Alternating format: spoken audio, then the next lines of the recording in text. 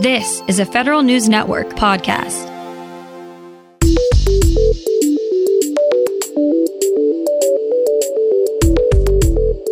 Coming up on today's Federal Newscast, the Navy and Marine Corps hit the pause button on diversity and inclusion training. 6 former Homeland Security secretaries say there are too many cooks in the DHS kitchen. And the VA has deployed a new electronic record-keeping tool.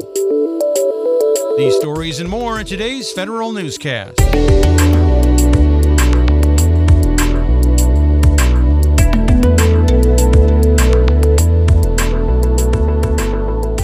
Welcome to today's episode of the Federal Newscast. I'm Peter Musurlian, in for Eric White. High-ranking politicians and defense experts are criticizing President Trump's decision to dismiss the defense secretary in the waning days of the administration. Federal News Network's Scott Maucione reports. House Armed Services Committee Chairman Adam Smith says the firing of Defense Secretary Mark Esper is destabilizing and emboldens United States adversaries. Smith says times of presidential transition leave the country vulnerable and the Pentagon needs stable leadership. Senator Tim Kaine says the termination serves no purpose. Mark Cancian, a defense analyst at the Center for Strategic and International Studies, called the move pure vindictiveness. He added that it will hurt the Trump administration's ability to protect the nation. Christopher Miller is now serving as acting defense secretary. Scott Maucione, Federal News Network. The Navy and Marine Corps are putting a temporary pause on all diversity and inclusion training. More from Federal News Network's Jared Serbu. The directive from Navy Secretary Kenneth Braithwaite follows President Trump's executive order banning veterans from teaching divisive concepts. In order to restart their training, material designed for civilians will need approval from the Office of Personnel Management and senior Navy officials, but training targeted just toward military members will only need the approval of the Assistant Secretary of the Navy for Manpower and Reserve Affairs. The Navy says it's still developing guidance for how the executive order will affect its contractors. Jared Serbu, Federal News Network.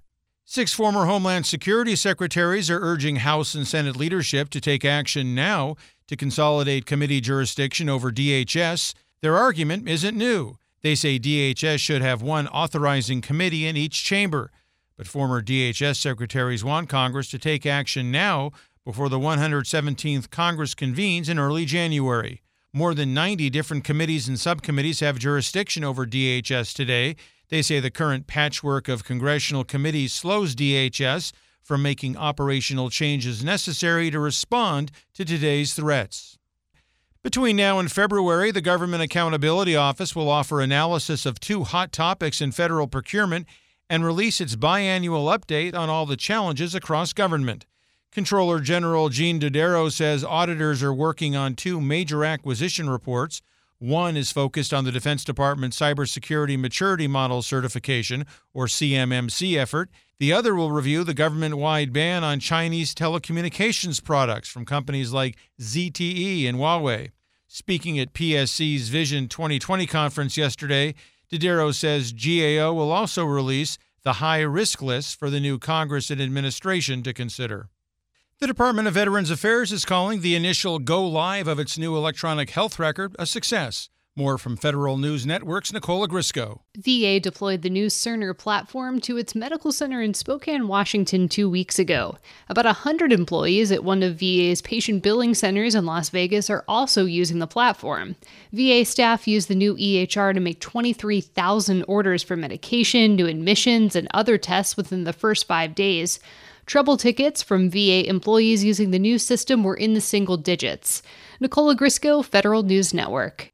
Military service members and their families can access resources easier with a new app from the Defense Department. The My Military OneSource app takes DoD's online portal to mobile systems. Users can look up anything from childcare options to tax services to moving and housing resources. The app design is based off interviews with more than 300 service members and spouses.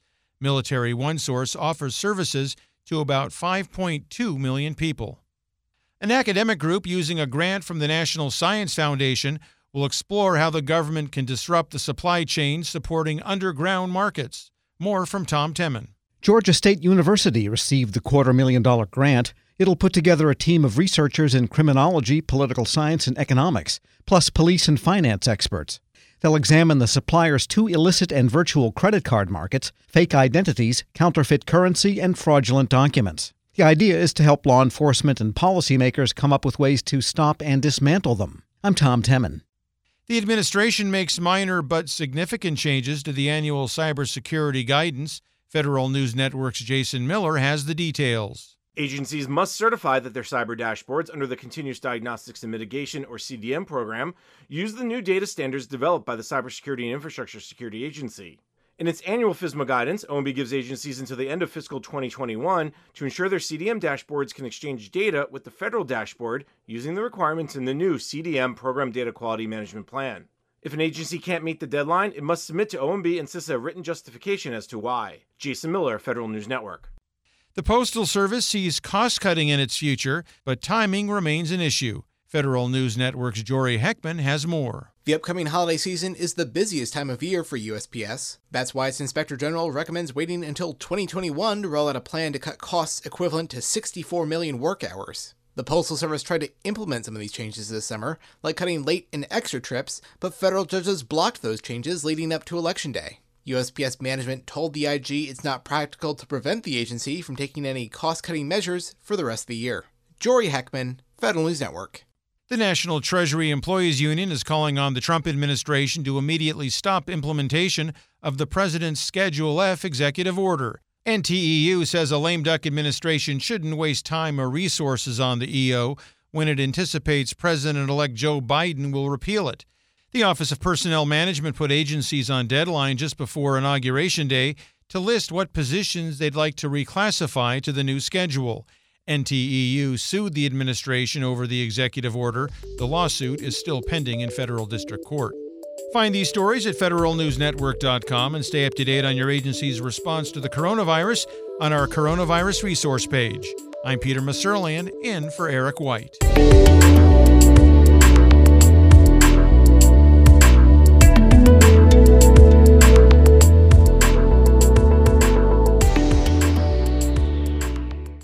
Whether it's Baker's Simple Truth Turkey or mac and cheese with Murray's English Cheddar or pie made with fresh Cosmic Crisp apples, there are many dishes we look forward to sharing during the holidays. And Baker's has all the fresh ingredients you need to turn today's holidays into tomorrow's memories. Baker's, fresh for everyone. Get more ways to save at the Buy 5 or More Save $1 each sale. Just buy 5 or more participating items and save $1 each with card. Baker's, fresh for everyone. This holiday season, Peloton's got a gift for you. Get up to $200 off accessories with the purchase of a Peloton bike, Bike Plus, or Tread. And take your workout to the next level with accessories like non-slip grip dumbbells, a heart rate monitor, cycling shoes, and more. Peloton, motivation that moves you. This limited time offer ends December 25th. Visit onepeloton.com to learn more.